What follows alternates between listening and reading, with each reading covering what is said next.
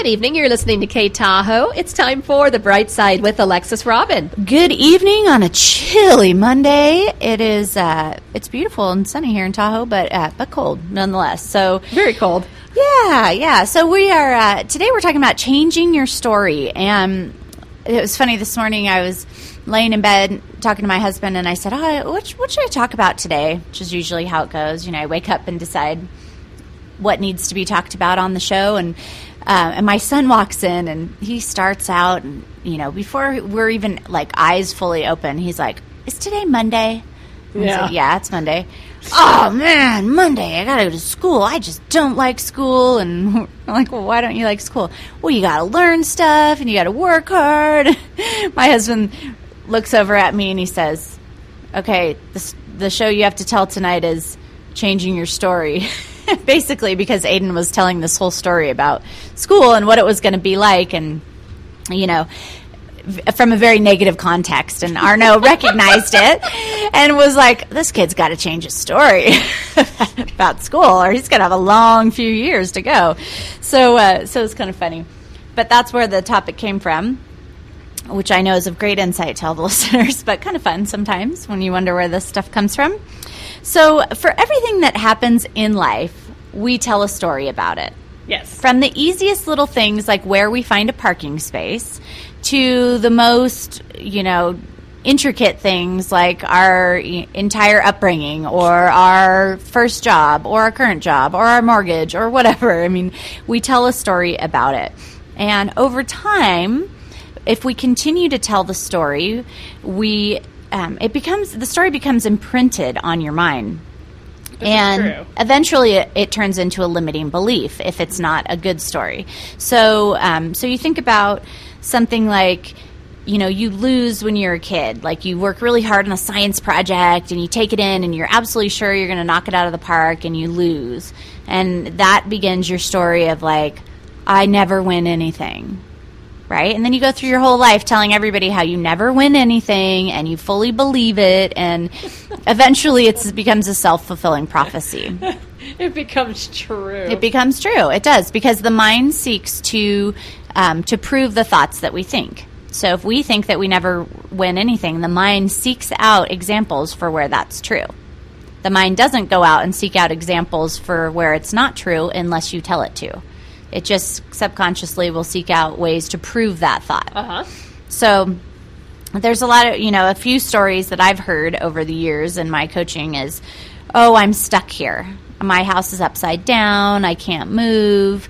I'm in this job. I could never find another job. You know, I don't have any flexibility. I'm stuck." Or, "I have to stay here because my husband's here," or, you know, people just go on and on about these things.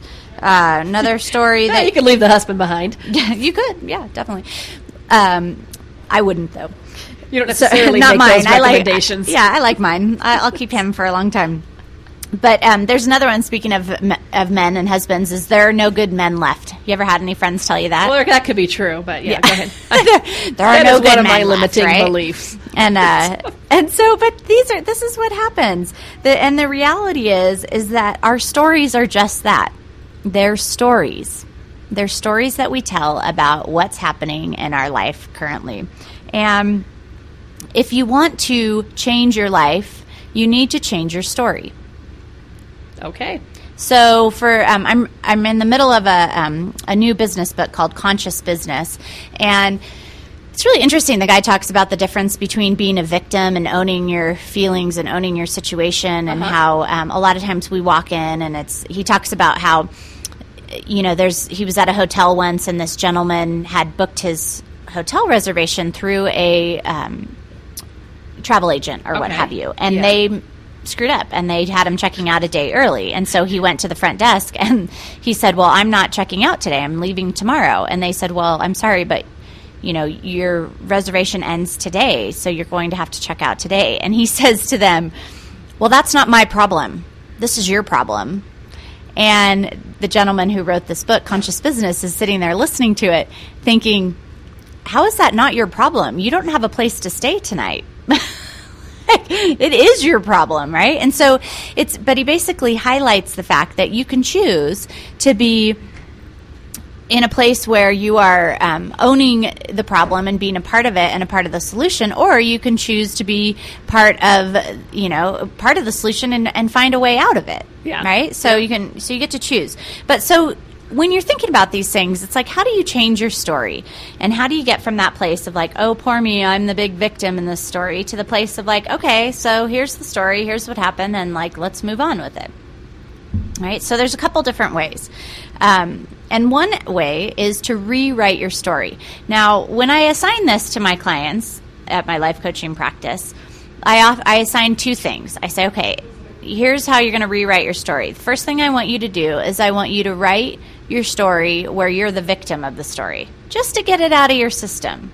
Like everything bad that happened, like you just write it down and just get it out of your system so you can have a little pity party for one day. Then call it good. Right? And then call it good. And then once you're done, go back and rewrite your story as the hero. So this can be, and a lot of people are like, well, what do you mean I'm not a hero? Like, I came from a divorced family. I married a chump. I had this horrible job. My boss, hosed me.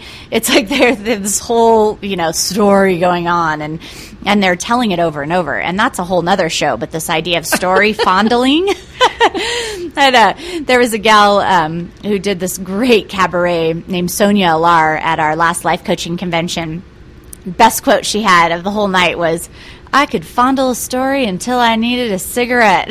I mean, it's when you talk about fondling a story, it's those people, and we all do it. So I'll say those people, but I mean me and my friends, but who tell the story, their sad story, over and over and over again.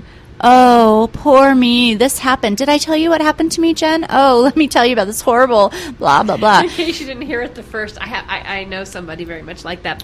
Yeah. I mean, constantly. Same story over and over. And it's like, okay, we heard it. Like, get on with it. And true therapy says that telling your story is a healthy way to, to deal with that, and deal with the disappointment or what have you. And it's therapeutic to tell your story. One time, it's therapeutic. All the other times, you're just adding the negative emotion back into your life, right? So, second part of this exercise is that you tell your story as the hero. And so you think about, like, you could say, you could have two different stories that you would think were two different people, but actually it just depends on the point of view.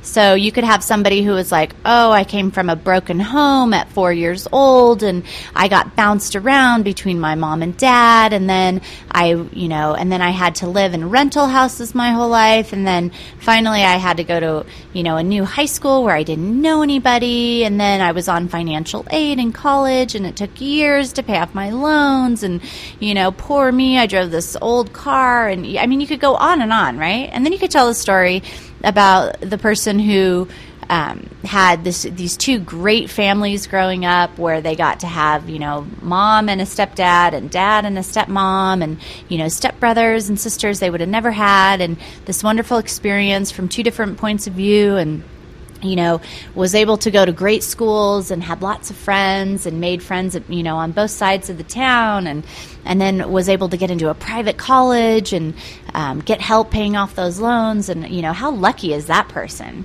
that they got that story? Well, the story is the same. It's the same person. It just depends on how you say it. So, so go back and rewrite your story as a hero. Now, if you really struggle with this, one thing you can do is you can go to a friend, a dear friend.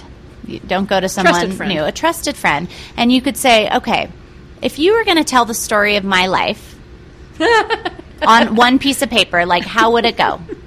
And see what they say. I should do that with my friends. That would be interesting, right? It would be interesting to see how other people view your life, because people often view you as a lot stronger, and they view your story as a lot more positive than you do. That's funny. Right? So ask a friend to tell your story. And then finally, if it all feels like it's too much for you, you can start with just the story of your day. So like, instead of having to rewrite your whole life story, you could start with just the story of today. Like, how was your morning? I could tell you two stories about my morning. The first story is that I woke up and My morning was pretty good, so it'll be hard to make it sound horrible. But bottom line is that it was freezing cold and the car door got stuck. And even though my husband told me don't use that door, by accident, like I miscommunicated and my kids used the door. And so then we were like late for the bus and I was trying to get the door closed and it was like this big nightmare. But really, after a few minutes, it was like I got up, the coffee was made, my husband was doing the dishes, the kids got all ready on time.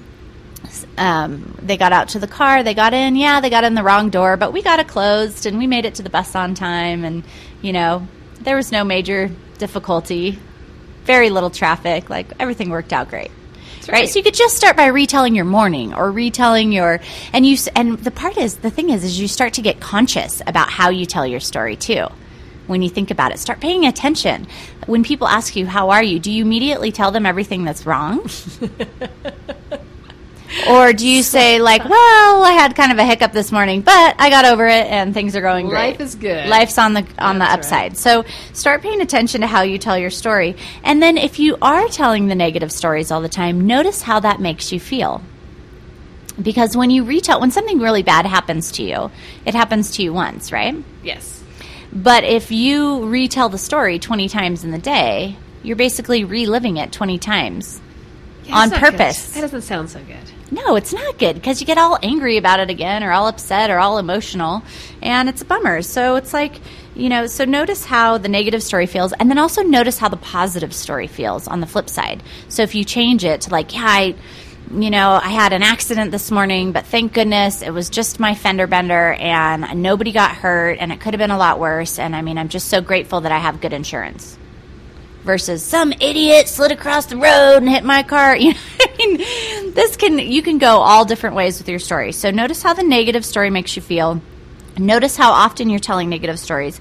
And then notice how if you switch it to the positive side, like, and it doesn't have to be all, cherries and lemonade positive side. It can be real, but just, doesn't have to be so drastic and dramatic.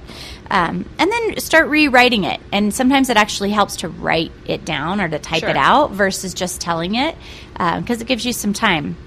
And I will tell you that everybody who I've done this exercise with, they're able to read their negative story when we do it like on a lifetime scale. They're able to read their negative story like with a straight face, no emotion. It's like, this happened, then I was this age and this happened, wah. And then they read the positive story where they're the hero, and it never fails. They burst into tears about halfway through the story. And I remember having a client once who was like, why am I crying? This is supposed to be the happy story. And it's because people don't cry when hope is lost. They cry when hope returns. Right? And so when they start to realize that, like, actually their life was pretty darn good, and they weren't this horrible victim their whole life, suddenly they get this like spring of hope, and it causes tears every time. That's true. I had that experience this weekend. Yeah? With something where I burst into tears. I moved on Saturday, and I had 17 people. This is aside from my family and stuff that was there. Yeah. 17 friends show up and move me. And we were going to the new house, driving to the new house with the truck, and I just started crying because I was so overwhelmed with like the love outpouring and of support. And life can't possibly be that bad if 17 people on a negative 9-degree day show up to move you. Yeah. And that's, moving is like, that's for like close friends only, right? Like you don't ask. Yeah, I'm handing someone's husband my underwear drawer. Here you go. Yeah, right? So, that's a great story. And that's what comes from retelling your stories. Hope returns. And people who are high in hope, you've heard me say this before, I'm going to say it again and again until y'all get it. People who are high on hope can endure twice as much pain for twice as long as people who don't have hope. So I'll say it again. People who are high in hope, that's good, can endure twice as much pain for twice as long as those who aren't. And so that means like you have a disappointment, instead of falling apart about it and having a breakdown, you're like, okay, I can handle this. Move on. I can move through this. I don't have to ignore it and bury my head in the sand, but I can get through it. So practice retelling your story, and you're always welcome to reach out to us and for an email and ask for help with that. We'll help you out with that. But that's the message for today, folks. So there you go. Thank you. That's the bright side. Yeah. So the bright side. And you can always find us. We've got multiple ways to get more good inspiration like this. You can listen to these shows after they've run live on the Nourish Life Coach app on the iPhone and the Droid. So that's a free download, and you can listen.